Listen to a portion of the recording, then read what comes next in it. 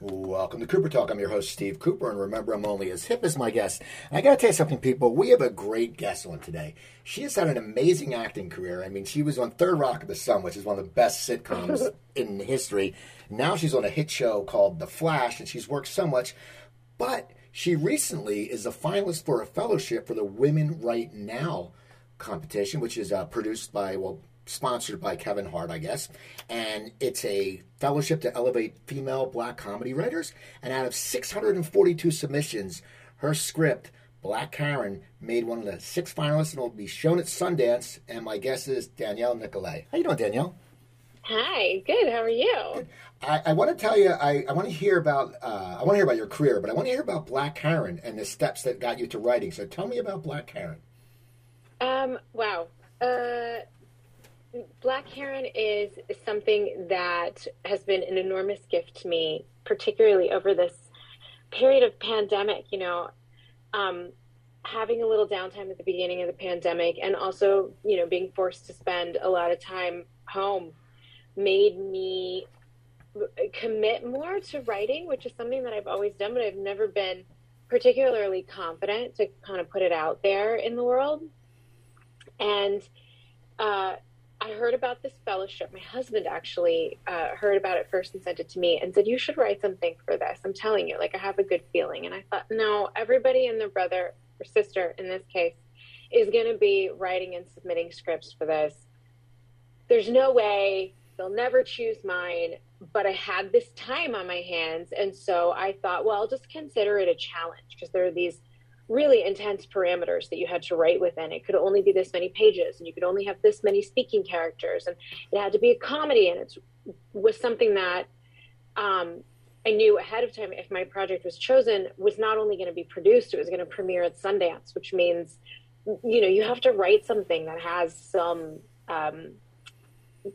value to it artistically. You can't just write a sketch. So I considered it a challenge and I never thought anything would come of it. And then I was so blessed and happy to discover that they chose my project. They chose 3 of us, and Megan Good, the incredible actress who it turns out is an incredible directress as well. She directed my project. And most of all, Kevin Hart at some point recently looked around at his production company, so I've been told, and realized that if he wanted to elevate women in the industry, particularly Black women writers, directors, actresses, comedy-based folks, that he wanted to put his money where his mouth is, and the Sundance Institute decided to do it with him. And I got to be the lucky recipient of having something that I wrote, and I got to produced, created, and now I even have distribution on it, and anybody who wants to see it can watch it on Peacock. And the title is Black Karen. Feel free to make your assumptions about what it's about right there. But to go a little deeper into it, it is a comedy about one African-American woman's journey through dealing with anxiety, which I can very honestly say is based on me in that sense. And the fact that we as Black people, Black women are moving through the world right now, sort of post Me Too and post BLM. And a lot of the world is telling us that we have allyship and, racism is over and it's only us that's carrying these fears with us. And so in Black Karen, we see a rather amplified version of a woman who decides, well, okay, if that's true, then I'll take a shot at it and I'll behave the way I think a white woman would. And spoiler alert, it doesn't go well. I have Peacock. I'm going to watch it after this interview tonight. I'm like, I needed something to watch tonight. My wife's watching something else. I said, I'm going to watch Black Karen. Please do. What was it like when you opened the pages? I mean, because you look at your resume, you've worked with some great comedy writers, and you've worked with some great comedians. So there's that expectation where, I think it's your first script, and everyone has that. Everyone thinks they're going to write this masterpiece the first time. I mean, we don't think it, but in the back of our head we go, I can do that. But what was it like when you just looked at the blank page? Did you already formulate everything and you just let it flow, or did you go step by step, like, okay, because some people go act one or this or that. How did you formulate it and execute it? It was so much more difficult than anticipated it would be. I think probably because I have worked with so many incredible comedians and comedy writers, and I've done comedy for the vast majority of my career. And I think my expectation level from myself had to be at least as high, if not higher, than the scripts that I have received as an actor and had the opportunity to perform, right? So, I was my own harshest critic and gave myself the toughest notes.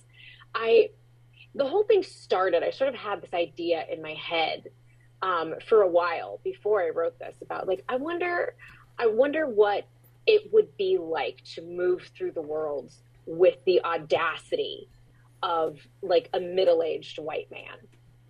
And I mean that as a huge compliment and major jealousy for the audacity with which people are able to move through the world. It's something that I wasn't afforded. I'm learning to be audacious now. And it had always kind of like jiggled around my head a little bit. And how funny that could be to watch a woman move through the world in the way that a man does. And I thought, well, that's a jumping off point for this script idea, but how do I get from here to there? And that part was the hardest. And so initially I overwrote this like epic piece, right? That took place in 9 different locations. There were expensive cars involved. Scene 1 was at LAX. It was impossible. But ultimately, I got in there everything that I wanted to get in. And it was from there that I said, okay, now I've got to take what I have and narrow it down into the parameters I have to work in. And it actually made me a much stronger writer because even though they were coming from me, I had to take massive notes. I had to give myself massive notes. As a writer, you want to write this world, but writers have producers, and producers say things like, we can't afford that location, or that actor isn't possible to get. And so I had to do that, and it forced me to be a better writer and to learn what the most important thing on the page was, which was my main character's point of view. And I realized as long as I wrote from her POV, and wasn't shy about letting her be outrageous, that everything else would work. It's not about the location. In the first draft, I was using the location to sell the story, and I needed to just let the story live in the character. So that was a real eye-opener for me as a writer, and it ultimately made me feel so much more confident. And I think a lot of writers do that. I think they write the world sometimes more than they write the characters. Now, do you think it would have been easier for you to write if you hadn't been involved in so many shows and you knew how things work? If you were just not an actress and you were just someone who wanted to write, do you think it would have been easier because you wouldn't know, like, okay, well, I've been on this set, I've been on big budget, and, I know this and this. Do you think it would have been easier for you because you wouldn't probably have to overthink it as much? Mm-hmm. Oh, yeah. They don't say ignorance is bliss for nothing. It's bliss. Like to not know means that you don't have to be so afraid. And of course, there's ignorance is bliss and knowledge is power, right? Both things equally true and both things equally valuable. And yes, it would have been a lot easier if I had not ever been an actor and I hadn't been on 1,000 sets and spent 10,000 hours acting and worked with the people that I've worked with, because you like inside my head I have this expectation that I've got to reach. Now I set the bar pretty high for myself. Well, that's good. I've talked to a lot of actors who actually have gravitated towards directing. Okay, and they had a reason. One, they just said they act. After a while, they want to change. What you said you wanted to write for a while, but what really made you gravitate with writing? Besides the pandemic, was it something that you said, eventually I want to do it, and you're pushing out, because if you're right, we all know how that's, oh, I'm going to clean my desk off, and then you don't do anything. Right. So what actually, I mean, when did this idea start planning in your head? The idea of writing is something that genuinely I have always done since my earliest memory. It wasn't something, I think that because I started acting so young, and I know how difficult it is to succeed as an actor, I've always had a real healthy respect for not assuming that someone else's job is easy. You know, loads of people in the world want to be actors, and they look at what I do and go, oh, I could do that. That's simple. And it's like, no, it's not. It's a craft, and it requires study, patience, commitment, a million things that ultimately help you succeed. And I've always had a healthy respect for that in regards to other people's positions, writing, directing, director of photography, whatever it is that you do in our field. And I think I just was always very, very cautious to not call myself this thing, writer, until I felt I had earned it, and that I was respectful of all of the other incredibly educated, experienced, and talented people who've put words in my mouth, And so I have been writing for a long time, but I also read enough scripts to know that the years I was really committing to learning to be a script writer, that I can look at my own work and know that when it's not good enough. And so it took a while of me just writing for nobody but myself, until I finally felt like I was writing in a space that was at the level of the work that I receive as an actor. And a couple of years ago, I had finished a draft of a script, and I submitted it to Slamdance Film Festival. And I won in that category. And that gave me a lot of confidence. I was like, okay, I wrote this script. I submitted it to a major film festival. I did really well. I amazingly won in this comedy writing category. Okay, now I feel like maybe I'm onto something. I've put in enough hours of practice that, maybe I can knock on the door of Carnegie Hall. And that's when I started feeling confident enough to say, okay, something like this fellowship, I can submit to them and trust that even if it goes nowhere, I can be proud of what I submitted, because these people might recognize my name. And I didn't want to send anything ever that would make them go, you know what, Danny, we love you, but like stick to acting. Now, hopefully you win. And it's always great to be a finalist. And I talk to so many actors who say, oh, I was on so many pilots that got canceled. I said, yeah, but you were on a pilot, which is so much more than other people do. I mean, right here, you being a finalist is more than the other 636 people did. If you were to win, and we're hoping you do. I already have. What would you do? What would you do if all of a sudden you were the grand prize? I mean, would you concentrate more on writing, because you have a very successful acting career? And it must be hard to juggle, because you have the Flash, and then you probably try to get other work, you shoot movies. But what would you want to do if all of a sudden people were saying, we love this, Danny, here's what we're going to do? I think both. There are so many writer, actor, directors even. I've worked with so many who do so successfully all the time. And I think that if all things went wonderful, and I really had the opportunity to be writing by choice, I feel like anyone who's lucky enough to succeed in this business to the point where working is a choice, that's, the most any of us can hope for.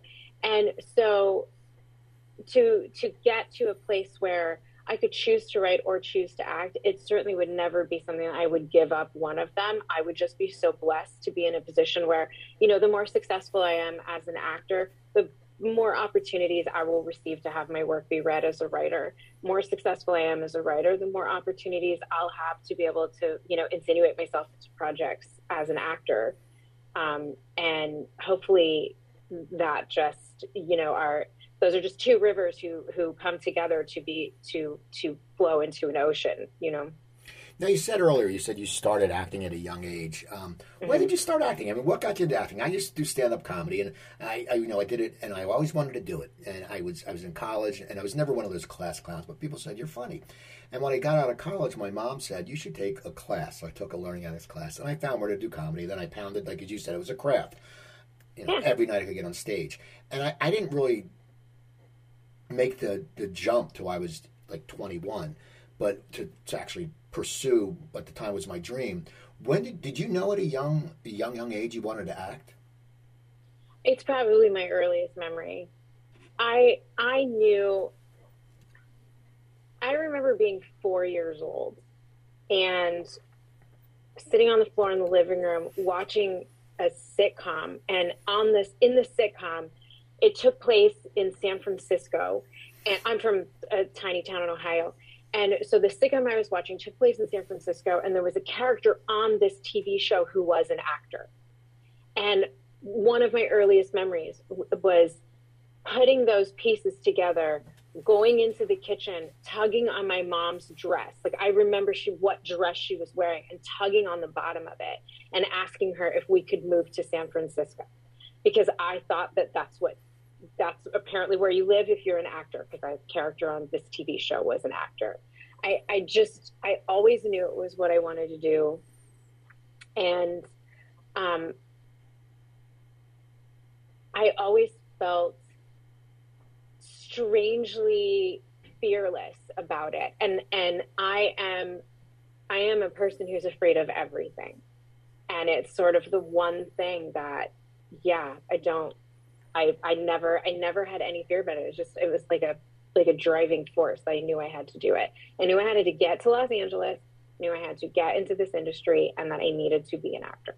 Well, how do you go about that? Because as you said, it's a small town, Ohio. It's not like you're in San Diego, or if you were in like Connecticut, you could go right to New York, to get an acting. Yeah. How did you end up there? I mean, did you sit there and do, in high school or college or whatever productions, or did you just say at one point, I'm moving out there? My route was odd, but keep in mind it was planned by a 6-year-old. I figured, so I kid you not, I was a really headstrong and unusual child. I was a gymnast when I was a kid, and from a super young age. I think I got on my first balance beam when I was like 3. And it turned out to just be something that I was pretty good at as a kid. And I, to be honest, never particularly enjoyed it. I enjoyed performing, but the gymnastics part, I think I was only good at it because I knew how much it hurt when you fell off of the beam or missed the bar. So I just stuck whatever landing I could. And I was lucky enough. So my thought process as a kid was, I knew that if you made it to the Olympics and you won the gold medal, you would get to do the Wheaties commercial and you'd be on the box. So my big plan was I was going to have to be a super amazing gymnast so that I could win a gold medal and do the Wheaties commercial. And I thought, if I'm in the Wheaties commercial, I will be discovered as an actor, and then I'll get to be an actor. So when I was around, I think nine or around 9, I had an opportunity to come out to train at a gym in Southern California. Like, I was good enough, like that as a kid gymnast, I was given the opportunity to like train with real coaches. And fortunately, my mother was willing to make that happen. And she packed us up and moved us to Southern California for the school year. And I trained in gymnastics. And eventually my knees decided that they weren't going to do gymnastics with me anymore when I was a teenager. And I got sent back to Ohio to live with my dad. And that was the point where I thought, well, I got to just tell the truth. And I told my parents that all I ever wanted to do was be an actor, never wanted to be a gymnast anyway, and that I do not advise this, children at home, that if they didn't let me do it, that I was going to run away to New York and live on my own, because I thought that the TV show Fame was real. And I don't know, I thought I was going to find Debbie Allen on the streets of New York or something. And that they had to let me do it. And my mother said, okay. And we stayed out in California, and she drove up to, my gym was in Orange County. She drove up to LA, and she found herself a temp job in a casting office to try to figure out what the heck to do with me. And fortunately, she was able to do that. And I got an agent pretty quickly, and I booked a job even quicker, and got my SAG card and all of the hard things that you have to do to get up and rolling in all of it. And fortunately, I was successful enough early enough that my mother, my parents sort of continued to support the notion. And then I was on my own pretty soon after that. Well, you were on Family Matters for a few episodes. Mm-hmm. Now, yeah. What is that like? Because you're young, you're going into a show that was very popular. You know, I mean, I've interviewed William Bickley, who created the show, and it's amazing how Urkel wasn't even originally on the show. Right? I mean, know. It blows my mind, and he ended up stealing the show. But what is it like for you when you're on set? Now, you said you have no fear, and that's understandable, because when we're young, we don't have a lot of fear. I mean, some of us do. But what is it like when all of a sudden you go on a set and you're like, oh my God, you know, my dream is coming true. I am on a, you know, must-see Friday night or whatever it was, TGIF. What was going? Do you remember? Were you excited? Were you scared, or what was going on? All of the above. I mean, I think I was maybe 16, and at that time, that was, I think, the number 3 show on television. I certainly watched it, and yeah, it was terrifying, but exhilarating. Most of all, the thing that was most frightening for me as a kid was just not knowing how everything worked. You know, a set is a beast of a machine with 1,000 moving parts, and each one of them has a name. And I didn't know anything other than, you know, like what a kid thinks they know from watching movies about. I'd been on a couple of sets prior to that. One, you know, I did like a movie that was like a low budget movie, and you know, I'd been like a featured extra on a couple of sitcom sets. So at least I had a little bit of an idea. Like I'd been on a movie lot, but I didn't know how rehearsal worked or run through. The director on that show was not particularly kind to me, and so that was really frightening because he was very, very aggressive towards me, and so I just I did a lot of looking around at what everyone else was doing and trying to emulate that until I understood what it was so that I could do it for myself. So if everyone was holding their scripts during rehearsal, even though I knew all my lines, I was holding my script too. You know, I did a lot of acting like I knew things that I didn't know. But at the same time, when show night came, like that first episode that I did when show night came, like I remember getting ready to make my character's entrance. There was a diner scene, and it was the first time you met my character. And I was waiting outside the door, you know, on the Truman Show wall. And my heart was just like pounding out of my chest. I was so nervous. But the moment I opened that door and the audience laughed at the first line that came out, they were gone. Everything was gone. I was in this kind of magical bubble space that all that existed was what was in front of me, and I was having the time of my life. Now, once you did that show, And because it was such a big show, did that get you a little heat? Like, you always hear, like, someone will do a guest spot. Like, remember the old Miami Vice? Like Julia Roberts, John Turturro, Ed O'Neill would do these spots, and they would get heat off that. Or even going back to Seinfeld, Jane Leeves, Deborah Messing, all of them were on an episode, and it got them heat. Did you get some heat off that episode because it was such a big show, and you were on for 3 episodes, right? So, I mean, it's something that they liked you, so they called you back. If they didn't like you, they would have just written you out. But did you get any heat off of that? Or did you start getting better auditions? I did. And some of it being stuff that people have seen, and mostly pilots that didn't get picked up, but was hugely important as a young actor, a very young actor, for that to happen. Particularly at that time, there were not a lot of opportunities for Black actors at all.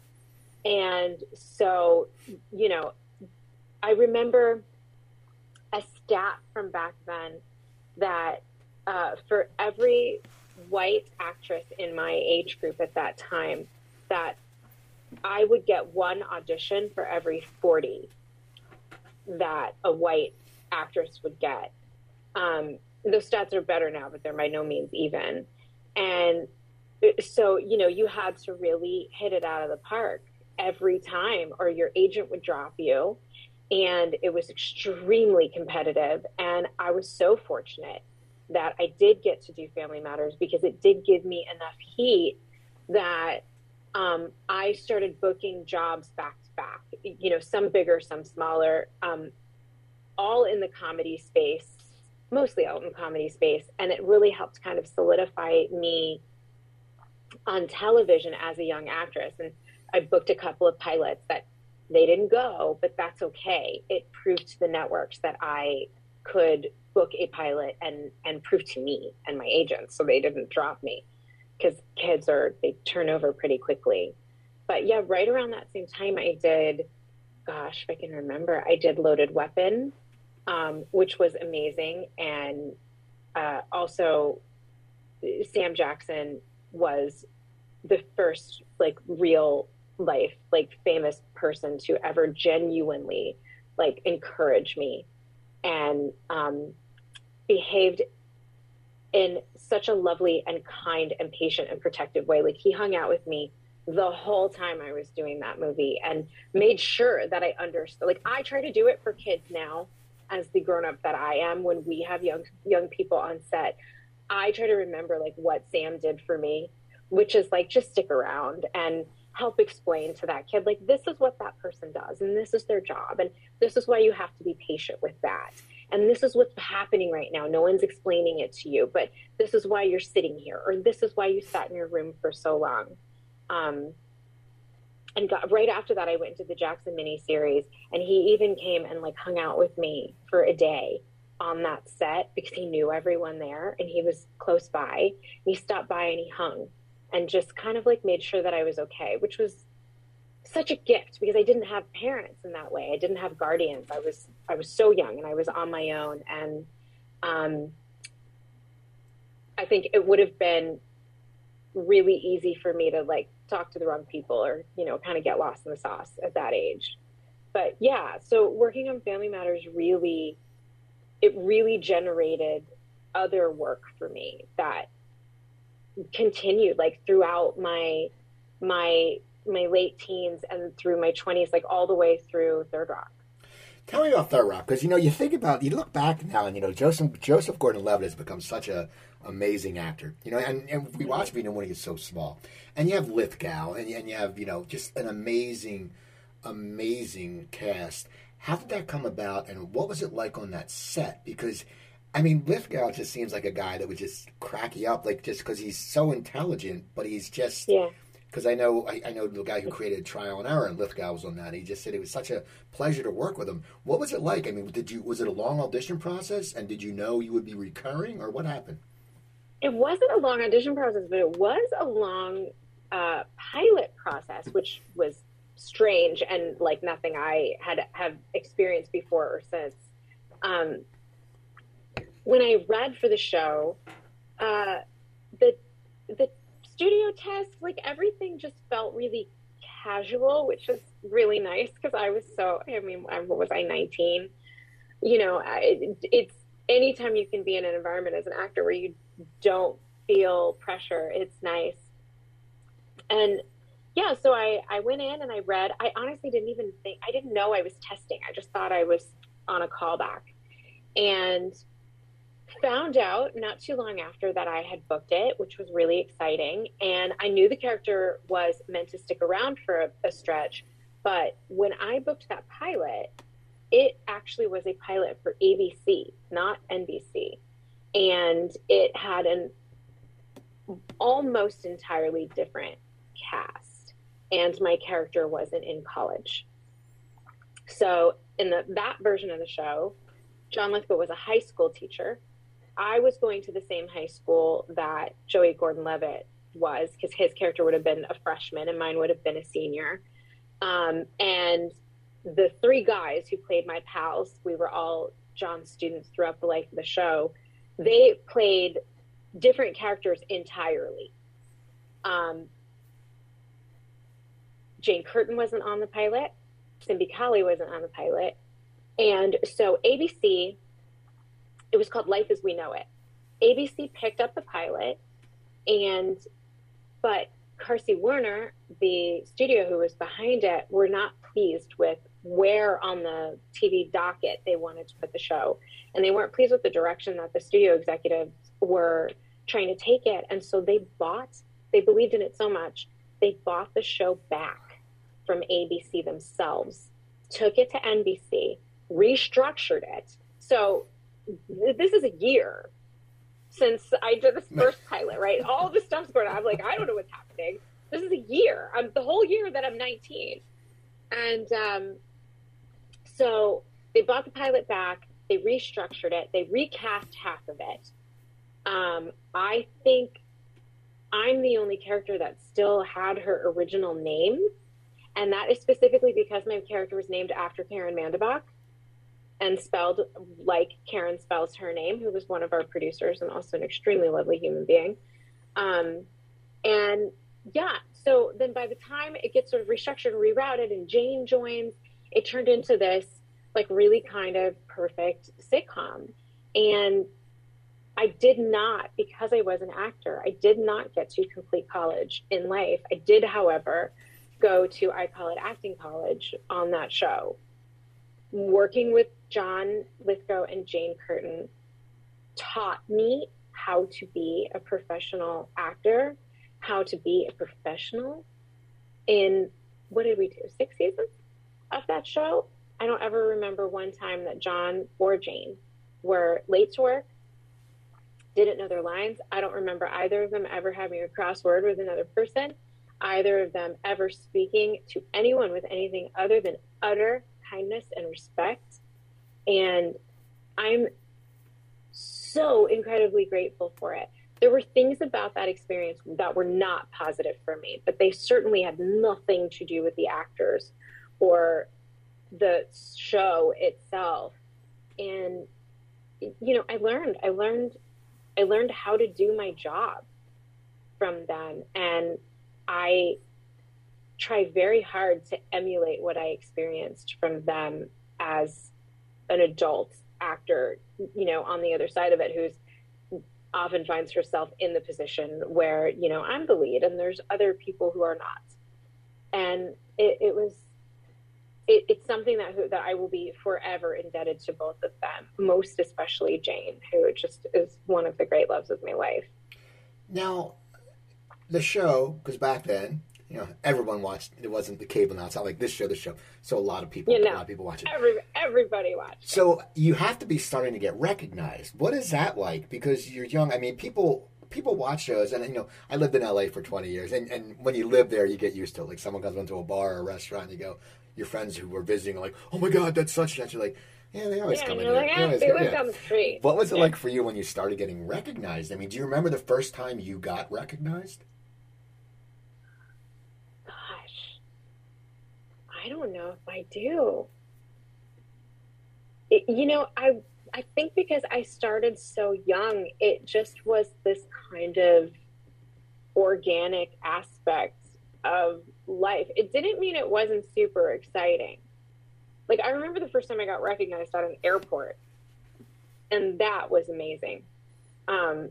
Because you just, you don't, I still don't. Like, I'm still kind of always surprised when anybody says anything to me, because I'm always like, oh my God, somebody's paying attention. Like, how incredible to get to do a job where strangers will pat you on the back for it. Like, my husband makes the most beautiful furniture you will ever see in your life. And he deserves to have someone walk up to him on the street and say, hey man, how are you? I just wanted to let you know, you do really amazing work. The fact that I get to have that in my job, but other people who work just as hard as me, that are artists and are craftspeople, or, I had a really amazing lady named Cynthia today who took my blood. I had to get some blood tests done. She took my blood, and I was like, this is a person who deserves to have someone walk up to her on the street and say, holy smokes, you do your job so well, because that's something that's really scary for me and I hate, and I was going to have an anxiety attack.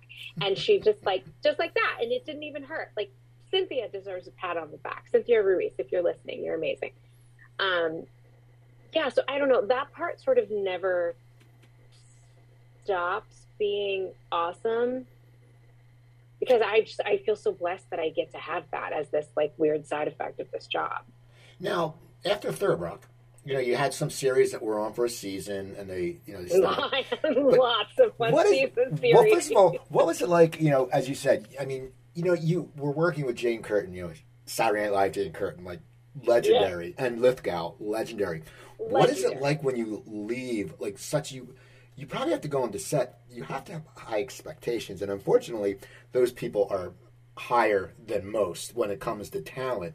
So what was it like you when you started getting those jobs after, like, all of a sudden you're like, okay, these people aren't Jane Curtin or John Lithgow? I mean, it must have been hard. It was weird. I'm not like it. And I worked quite a bit throughout Third Rock as well, because you don't shoot all year long, particularly even back then doing 22 episodes. It's sitcom, we worked 7 months a year. You've got 5 other months. And I would go work on other shows or do film. And like, I'll never forget the first time I saw an actor answer his cell phone in the middle of a rehearsal. And like, that is something that in 1,000 Sundays, John Lithgow would never, ever do. Like, I'd never seen anything like it. And I remember doing other shows and like going to table read, and the actors sort of not giving any effort.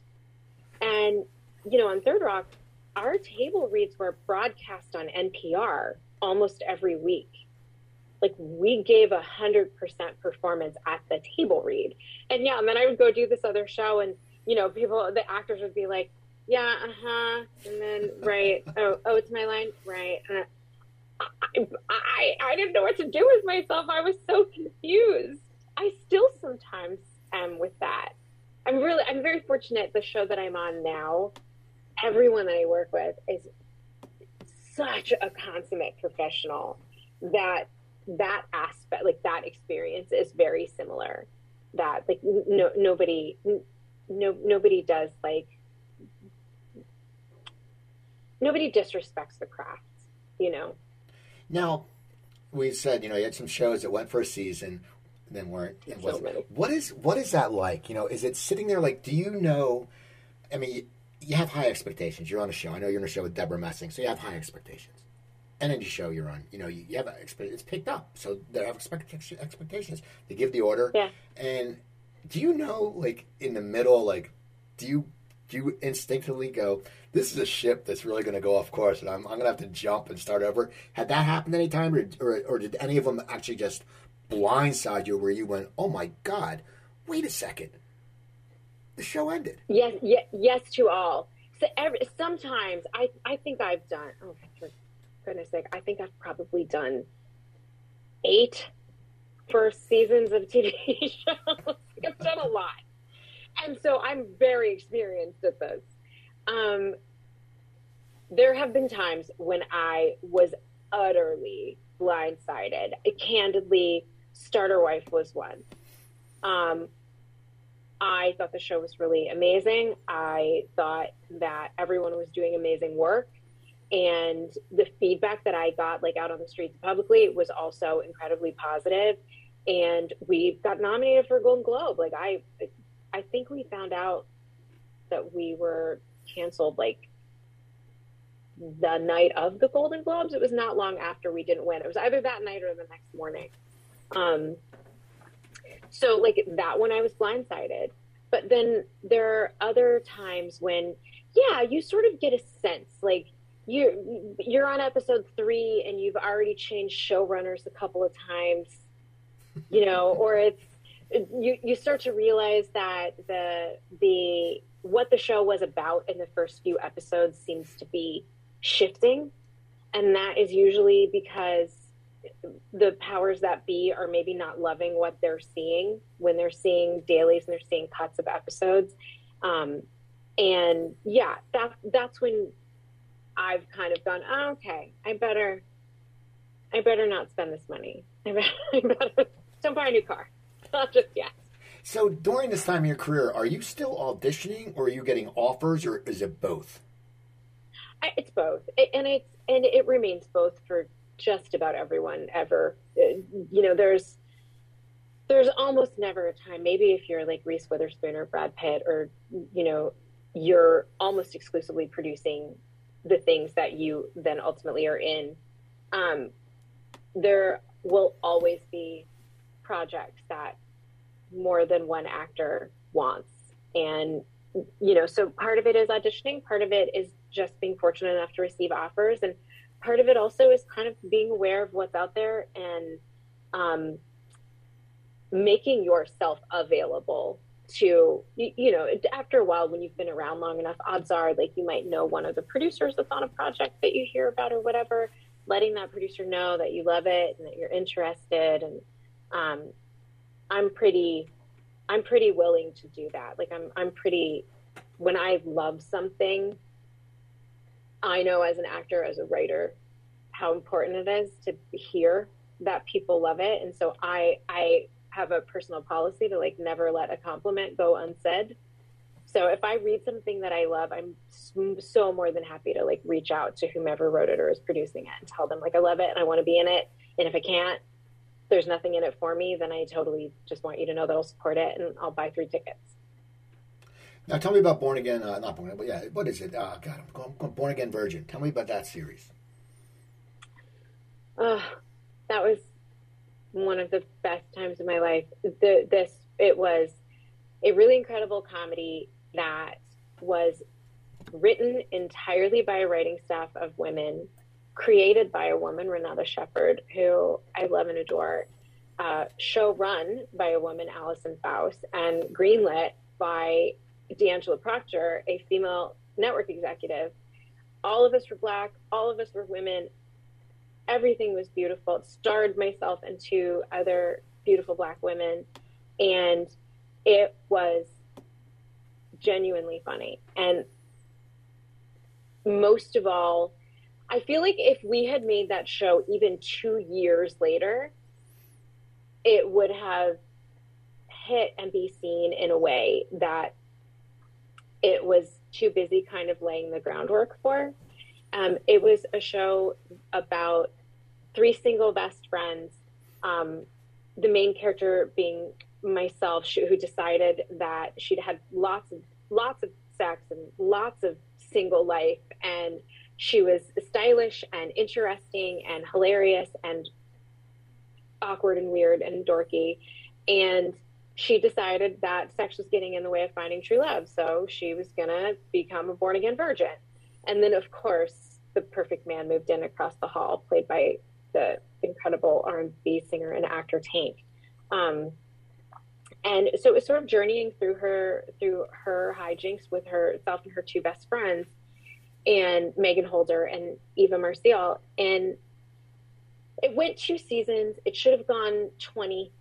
And we were on a network that didn't have a lot of experience with scripted programming. It was like during that time where like E and Pop and TV One, and like all of these cable channels were venturing into scripted, but didn't necessarily know how to do it. And I think that was the thing that ultimately meant that, you know, we couldn't keep going. But we did 2 incredible seasons, and I made 2, 3, or actually more closer to 5, like really, really amazing friends who I journey through life with now. And, you know, particularly my co-stars and besties, Megan and Eva, and Allison, our showrunner, and Renata, our creator. Like, these are women that I will do anything to continue to work with for the rest of my career, for us to just keep getting to make funny together. Now, you know, you made funny, a lot of funny, and you did Central Intelligence. I mean, doing that Central Intelligence must have been an experience. Oh, God, yeah. Because, you know, it's funny, I talked to Steven Weber, and he said about The Rock. I said, what was it like acting with The Rock? And he said, he's the nicest person. He goes, my mom's an old Jewish woman from Brooklyn. She knew he was a fan. He would FaceTime her. And he just said, I mean, what was that like? Because in Kevin Hart, you know, he's just funny. I mean, what was that like? Did you get that part easily? Did you know who was starring it when you were auditioning? Or how did that come about?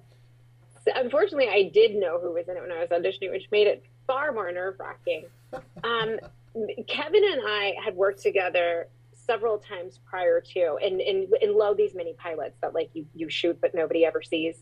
So I had worked with Kevin previously a couple of times, and we've always had really great comedic chemistry together. And so I wasn't nervous about the Kevin of it all. And like, he was there for my screen test, and he was so supportive, and, you know, just like pulled me aside and said, I'm going to cue it all up. Like, just knock it out the comedy park. And we're making you be funny today. Dwayne, on the other hand, I was, as anybody is, he's The Rock. Like, I'm super nervous to meet the guy. You know, it's like, what are you going to do? You like, meet The Rock. Like, how does this even happen? Like, whose life is this? And, you know, I'm 5 feet tall, like 95 pounds. He's this like behemoth of a human on every level. And within the first time I met him, it was just Kevin, myself, Ross and Marshall Thurber, the director, and Dwayne met up, because there's basically just the 3 of us in the movie, and met up to have like a private rehearsal and just, you know, work through some jokes and stuff. And so I'm super nervous, and Dwayne comes in, and I like put my hand, I'm like, hi, so nice. More like this, hi, so nice to meet you. And within 5 minutes, he had me rolling on the floor laughing, was picking me up, throwing me over his shoulder, running laps around the room with me, and then doing the same thing to Kevin. He is, everybody says that he's nice. He is genuinely nice. He's engaging. He's engaging and endearing. And the first time he met my husband's family's from Hawaii. And so he grew up partly there. And, you know, I mentioned it to DJ when we were talking, when we'd first become friends and working together. And, you know, my husband's coming to set, and he could only come to set on these couple particular days. And I don't know if you've seen CI, but there's a scene at the end of the movie. This aspect of the scene actually did not make the main cut, but it is in the DVD extras, the director's cut, where Kevin and I escaped to go make out under the bleachers like we used to in high school. And DJ, in the middle of us making out, we look up and he's standing there entirely naked, because there's a point in the end where he takes off all of his clothes at our high school reunion, and he's just sort of hovering over us. So the day my husband visits the first time is the day we're shooting that scene, and Dwayne is in essentially a teeny tiny thong. And so this is how I have to introduce him to my husband for the first time. And it was hilarious.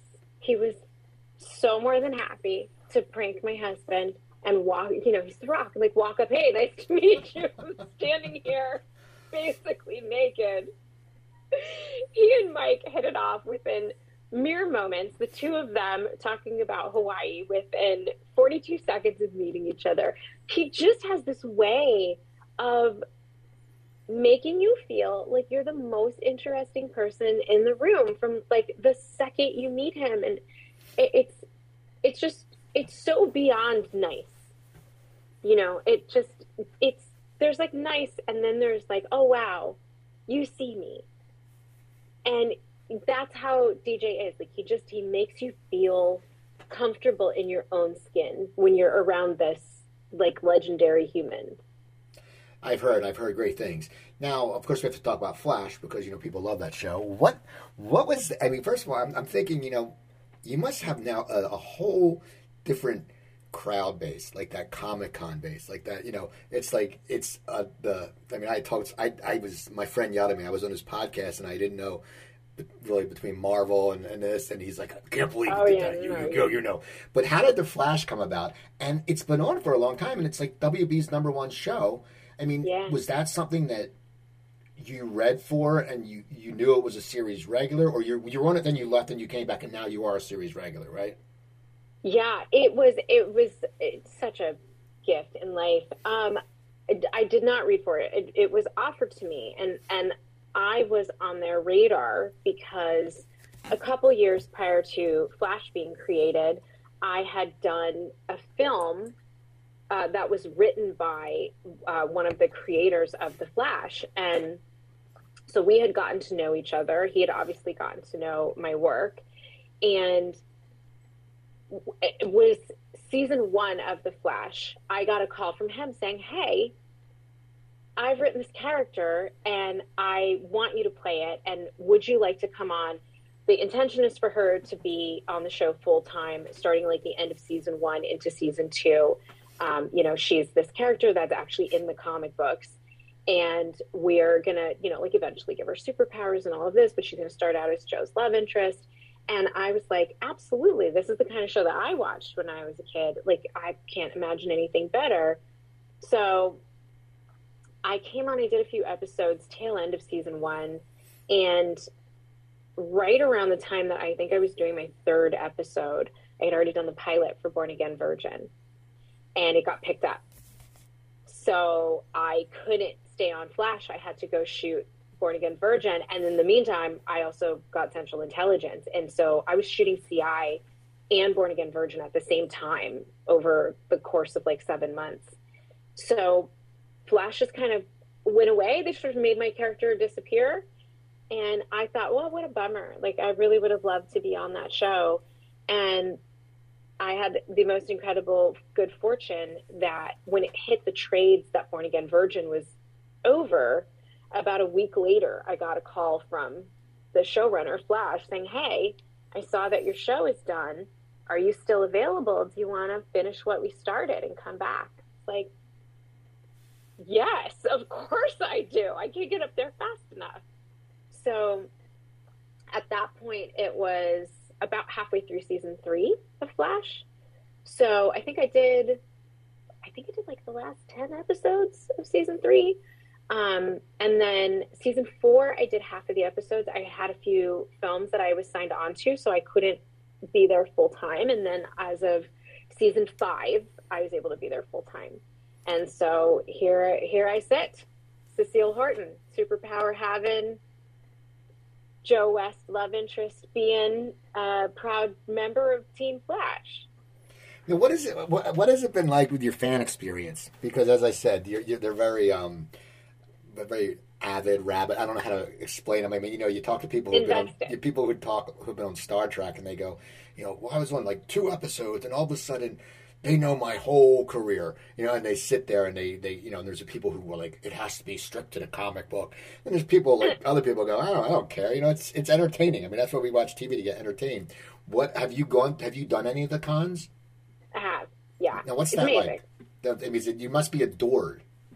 It's incredible. It's just incredible. I mean, yes, being on a show like this means that there's going to always be a small contingent of people who want to hate for some reason, but you know, 99% of the experience is incredible to have.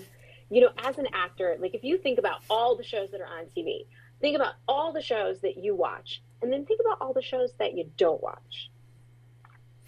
And as an actor, to be so fortunate as to be on a show that not only has history behind it, a fan base that is deeply invested in the characters and watches every week, that has a contingent of that fan base that's so invested, they would spend their time and their money out of their lives to go to a convention to meet you. That is a gift that almost no actors get to have. So for me, like the fact that I have that is astounding, and I will be forever grateful for it. Just forever grateful. It's so cool. I've done so many TV shows that are amazing that no one ever saw. No one except my husband and my mom like ever saw some of my greatest work. And it on so many levels, like the most you can ask for, to be on a show that people watch. It's nothing. It's a lot of lightning has to strike in the same place, flash pun intended, to have that happen. So, I really, really try to enjoy every minute of it. What is, as you said, some of your greatest work? What would you say is two of your greatest works that you've talked about that no one saw? I'm really, really proud of the work I did on Born Again Virgin. Comedically, I really feel like we hit some great notes there.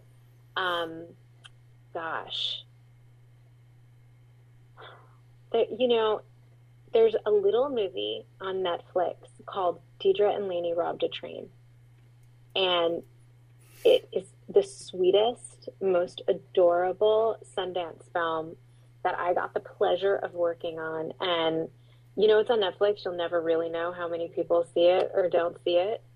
But I'm so proud of that little movie. I'm so proud of that little movie that we made for no money and we got to have such great moments about. And it's myself, Rachel Crow, Ashley Murray, David Sullivan, directed by Sydney Freeland, who is she's everything that, she's the reason why these Sundance initiatives exist for directors. Like, she just is so incredible. I would say that, like, of the things that no one saw, Deidre and Laney and Born Again Virgin are probably the two biggest for me. Now, The Flash, is this season in the can, or are you shooting it now, or what's going on? In the can as of 10 days ago.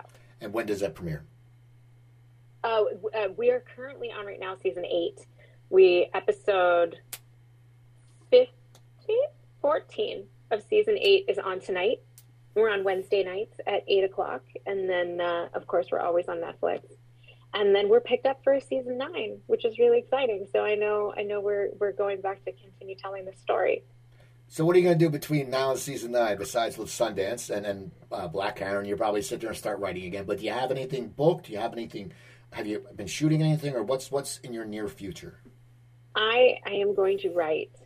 I am writing, and I have an opportunity ahead of me to possibly direct something coming up this year. And so this hiatus for me is mostly about learning. If the right job comes along and I feel like it's worth traveling to, then I'll do it. But my plan for these few months that I have off is to get some writing done and to learn. I'm taking classes and learning what I can about directing, because, like I was saying before with anything else, every job in this business is a craft, and I don't approach any job lightly just because I've done this one for a long time. Well, I want to thank you for taking the time and talking to me. And people, or your social media, what's your social media? On all fronts, it's at Dani Nicolet, DANINICOLET. So people, go follow her. Go look at her IMDb. There's some really good stuff in that. And if you have Peacock, you got to watch Black Karen. Yes, and if you don't, I'm going to be disappointed. I'm going to watch it tonight. I think it depends. When I get done, I'll see what my wife, if she wants. We watch completely different things, but she has her shows going, and if her shows, we have some we watch together, so it may be that. But I'm going to say, you're watching with me, honey, and she'll go, okay. So people, go watch Black Karen. Go follow Dani.